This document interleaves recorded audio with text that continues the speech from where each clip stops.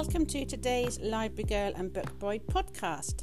I am going to be interviewing the lovely Amy Wilson about her latest book from Macmillan's Children's Books, which is called Snow Globe. I'll be asking her lots of questions about that, and I'll also be filling you in on her previous two magical titles. I hope you enjoy listening.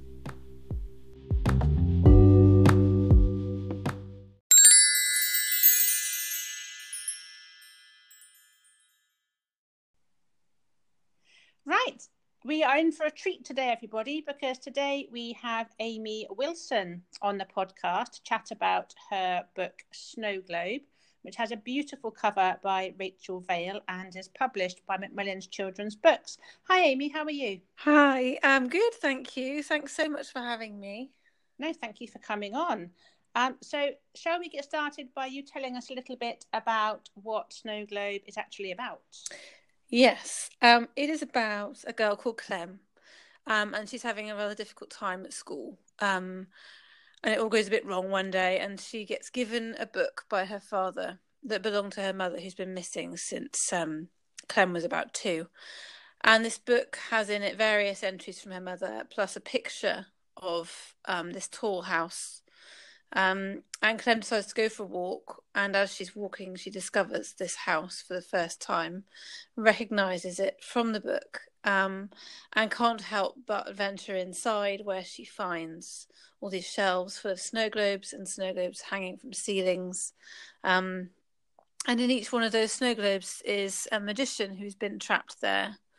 And as she goes through the house, which is rather creepy and has various things going on in it, she discovers that there's a boy from school in one of those globes.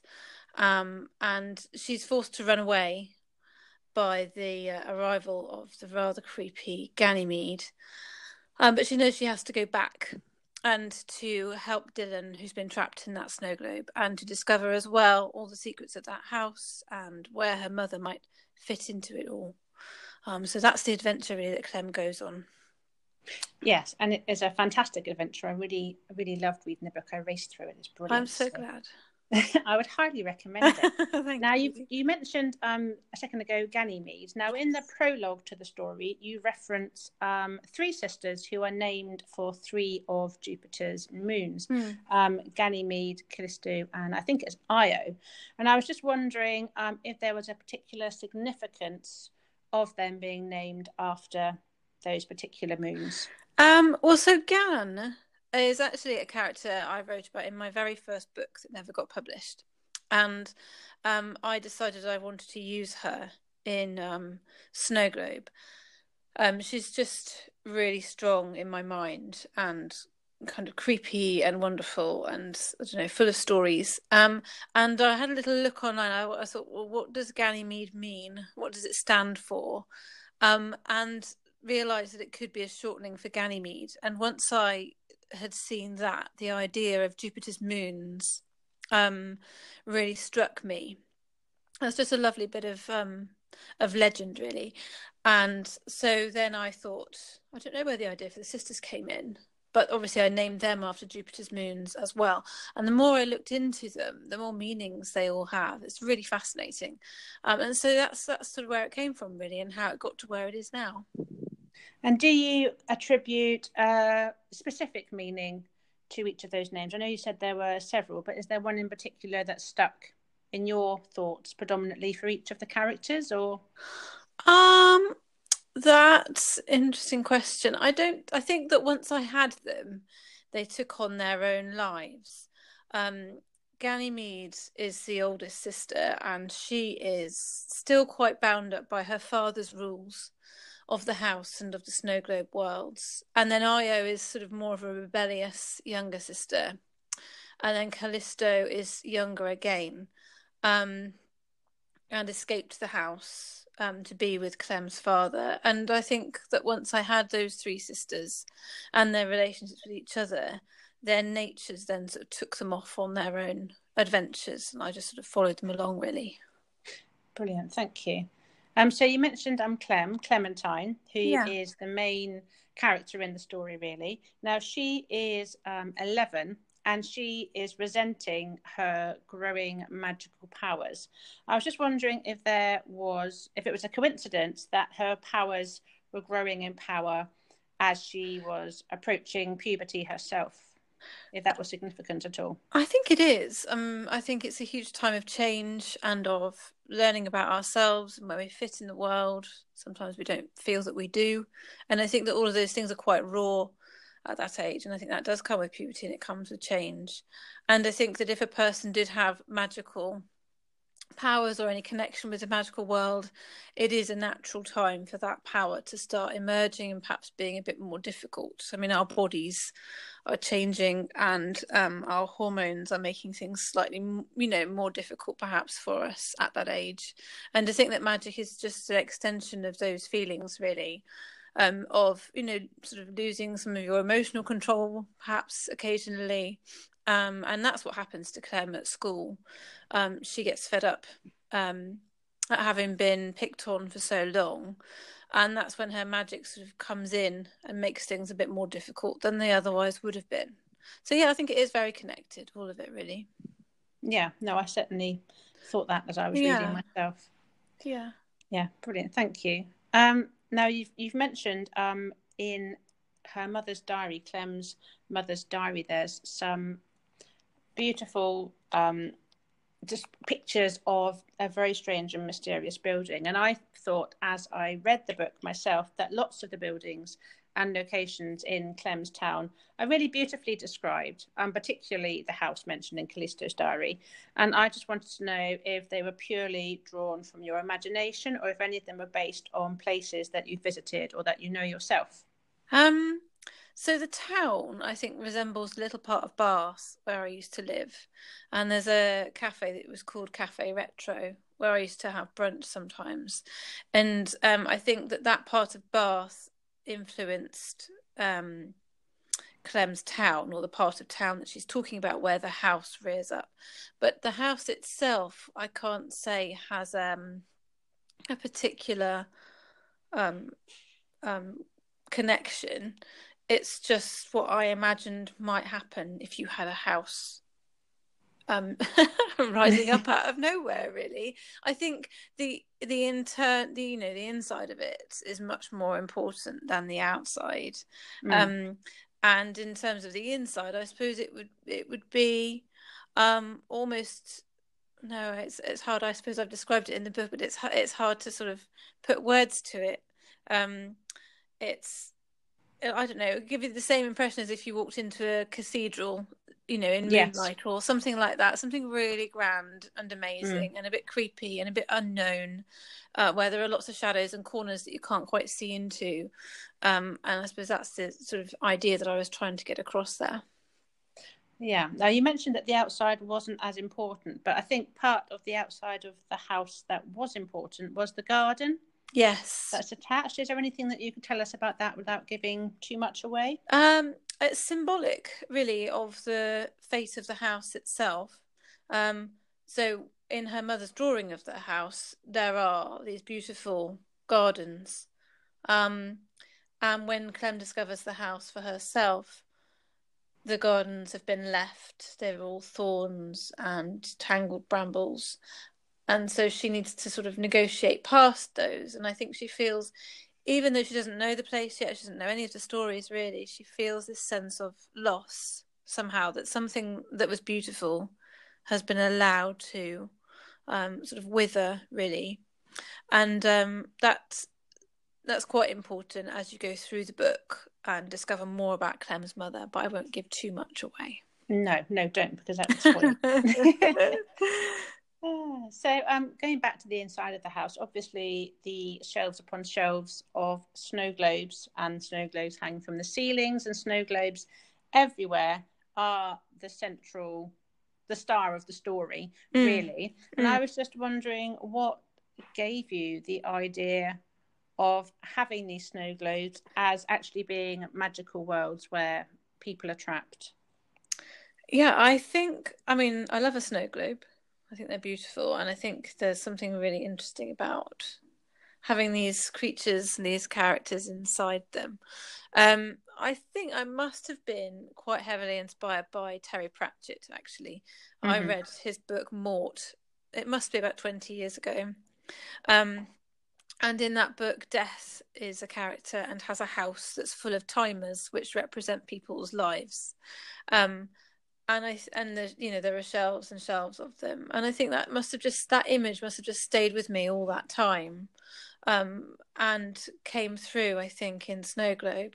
I love the idea of all that activity but contained, all those worlds but shut away. So the house could feel silent, but it isn't. It isn't really, because there are so many worlds in there, so many things going on the inside. And yeah, I think that's the main inspiration for it. And it just grows, a thing, once you start, it just grows. And so I did find at one point I was a little bit worried about having trapped all these magicians. It felt quite dark. And so I started to put things like teapots in them and all kinds of childhood sort of knickknacks.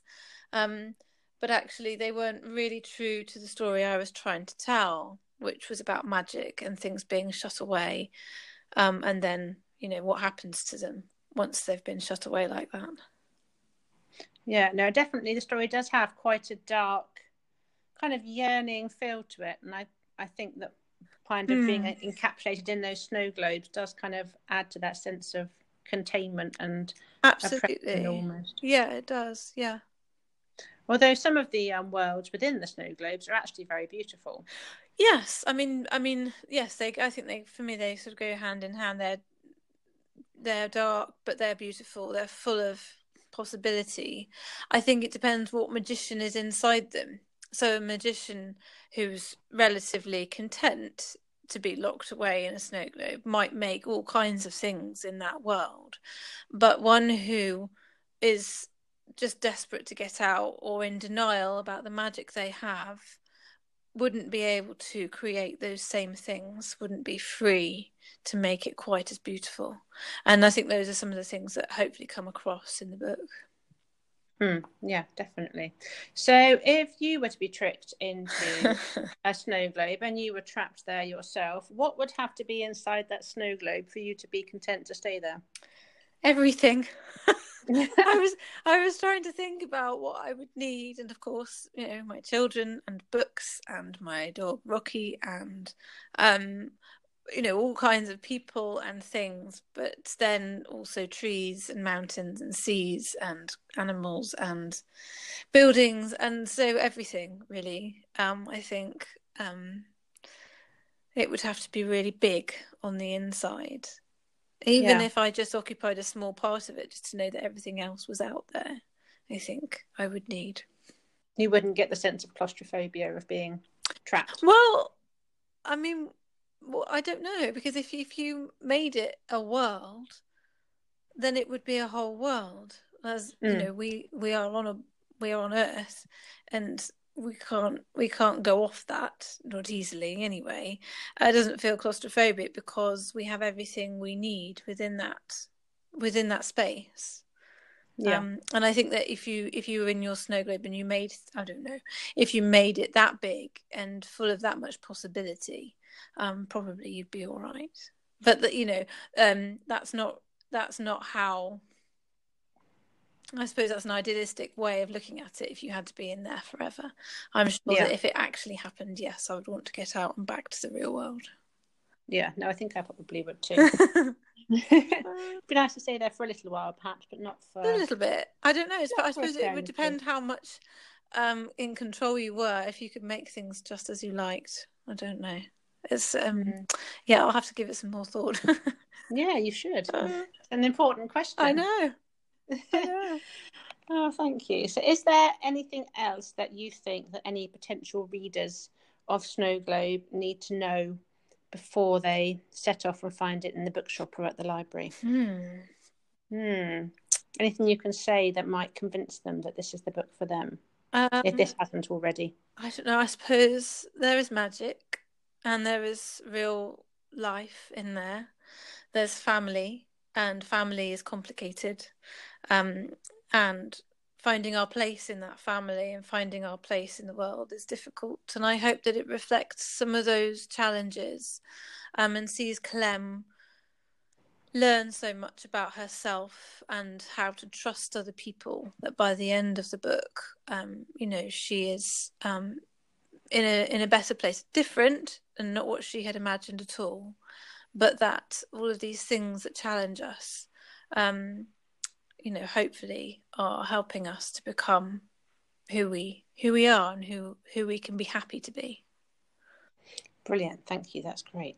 So that is The Wonderful Snow Globe, and I do urge people to go and read it. It's come highly recommended by anybody that I have lent it to. It's always come back with glowing reviews, so it's definitely one to grab out there, and probably one for your kind of more confident 9+ readers, I would say.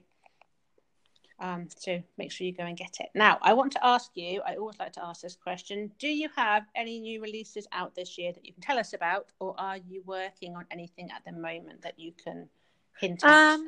I am working on something. The deadline is the end of January. And okay. It is not, yes, it's still very much first draft stage, but it will go through various stages now and hopefully will be out in later this year.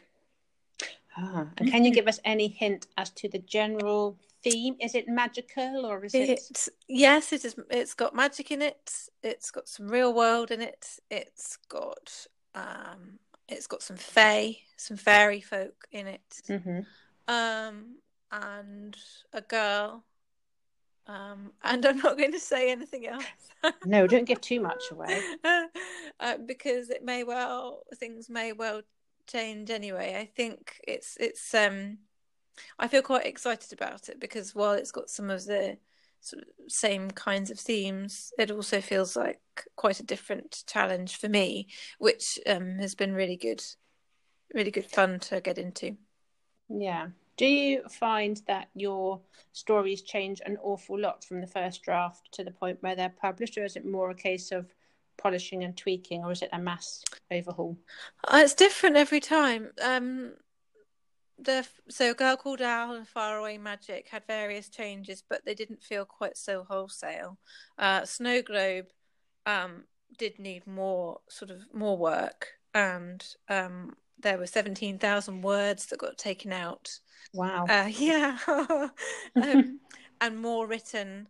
But that's all. It's all part of the journey. And I think every time I sit down to write something, I think, well, I should know sort of what I'm doing now, and then realize I don't, because I haven't written this book before, and every book's so different. And I'm so different every time I write one as well. So who knows what will happen next? But I'm feeling good about it right now, so that's good. And when you start writing, do you tend to have a fairly clear plan of where you want to begin and end, or do you kind of dive in the middle? How do you like to? It starts with a beginning normally. There's a beginning and there's a character who sort of wants to be out there discovering things. And so I'll do sort of 3 or 4 chapters just off the cuff. And then need to sort of work out what that character is going to do and how the world works. This one, actually, I've been writing differently. It's been a bit more of a jigsaw. So I've written scenes here and scenes there, and then had to go back and sort of tie them all together or reorder them slightly, which is different for me. Normally, I try to write it fairly much beginning to end. Yeah. But this one, it's been different again.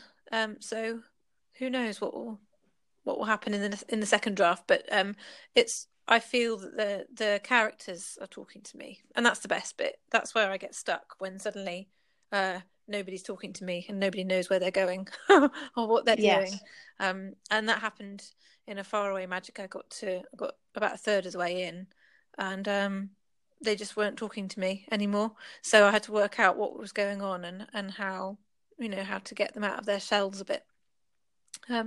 But yeah, that hasn't been the case with this one. They've all been quite chatty, so that's good. Good start, hopefully. It is helpful when they talk back. It is, well, the person, so book 2 is a faraway magic, and that's Bavar, and he just doesn't really talk. So I think that was the challenge with that one. But this one is, yeah, like I say, it's quite different. So fingers crossed. Lovely. And that's coming out in the summer, did you say? No, it'll be later in the year. Later in the year. I mean, it's still quite early days, really. If it is this year, it will be later in the year. Oh, okay. I'll look forward to Thank you. seeing the first sightings. I can't wait to see either. No, it must be so exciting, just waiting to see the actual completed story come together, and then it be actually in its finished form in a book. And it's really interesting when you see the cover as well. Snow Globe is just a really beautiful cover, and Helen Crawford-White and Rachel Vale. When I saw the illustration for the front, I was actually still muddling around in the middle of the book, and it was such a clear sight of those characters. It really helped. It was almost like they'd seen them in that moment more clearly than I could. And it really helped actually to see it. So that was a really exciting thing to see. Oh, that's interesting. I know. Yeah, we wouldn't expect that to happen, but it did, and it was really lovely. No. I think that's something about it is that you see them there, and there they are. They're real, and it's exciting. Yeah, no, it is exciting. Well, I hope the same thing happens for you with this one. Yeah, thank you. I'm sure it will. I've been treated very kindly by Macmillan and by the designers, really, so I'm sure it will. I'm sure it will be as beautiful as Snow Globe. Thank you. And previous, of course. Yeah. Lovely. Well, thank you. That's brought me to the end of all my questions. So I'm going to thank you very much for giving up your time to talk to me today. Thank you. And say that I'm very much looking forward to seeing what comes out next. You've intrigued me. I'm intrigued too. It's going to be interesting to see what happens. Brilliant. Well, good luck. I hope it all comes together. Thank you so much. Thanks for having me. It's been lovely to talk. Right. And thank you very much for talking. Okay. I'm going to say goodbye. Thank you. Bye-bye. Bye-bye. Well, if that interview hasn't tempted you to dive into the magical world of Snow Globe, I don't know what will. All I can do is say, do it, do it, do it. You won't regret it. It's such a magical read. I really hope you enjoy it.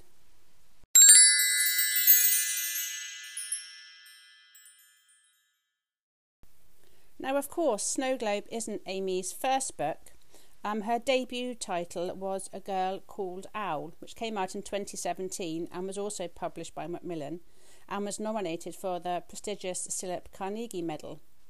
Now, A Girl Called Owl is all about a girl with a mum who is dippy enough to have called her Owl and has an absent dad, a needy best friend, and is getting weird looks from the new boy at school. There's not much room in Owl's life for anything else. However, she starts noticing strange frost patterns on her skin and is very tempted to ignore them. But could these strange powers be linked to her absent father? And what will happen the first time she enters the mysterious world of winter? Another magical read that you will not regret getting from the library. Amy's second title was The Wonderful of Faraway Magic, again from Macmillan's children's books, and it was released last year. In this title we meet Angel, who has moved to a new school after the death of her parents, and she meets a strange boy called Bavar, who is desperate to remain unseen. However, he's being urged by the enchanted house he lives in to protect the world from a magical rift through which monsters are travelling, the very monsters who killed Angel's parents. But he doesn't want to follow the chosen path, he just wants a normal life. But somehow Bavar and Angel must find a way to repair the rift between the worlds before it's too late. Another title absolutely crammed with magic and tension, perfect for readers aged 9 and up.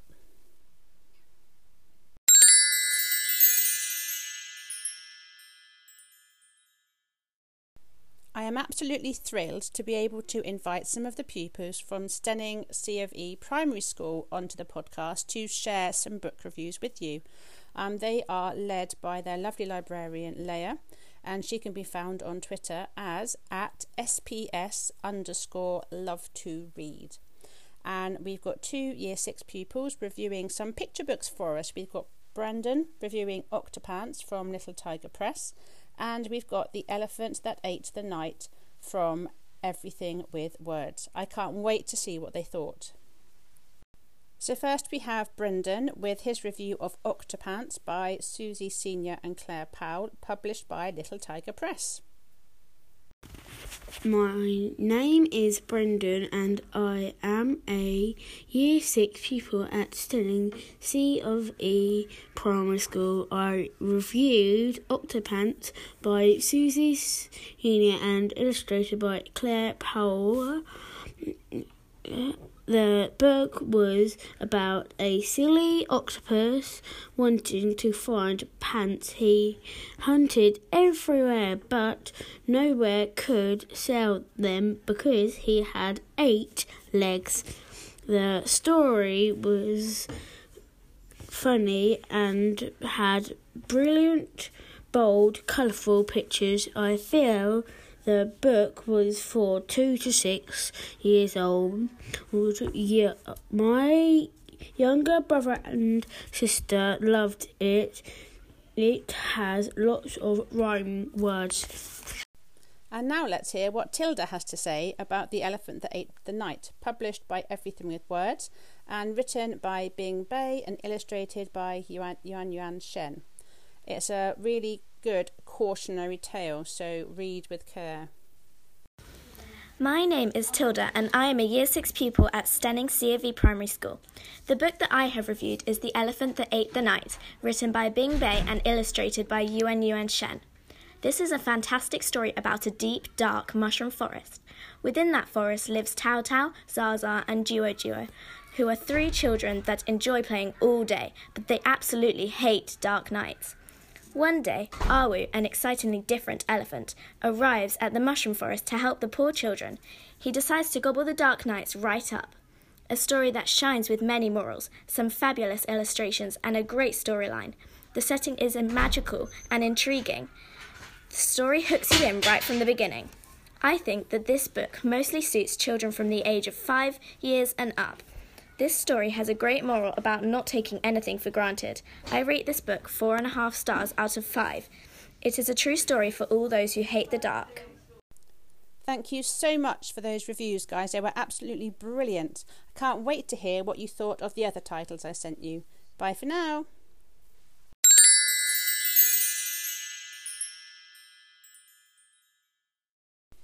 If you want to get in touch with me for any recommended titles for particular topics you're doing, or recommended next reads for children who love a certain author, then there are several ways you can get in touch.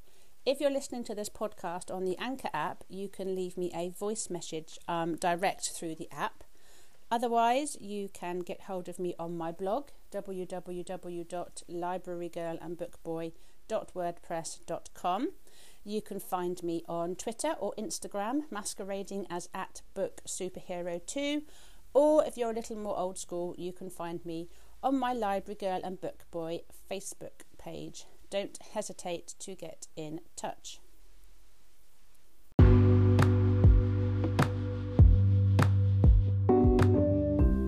If you've enjoyed this episode, please do tell your friends.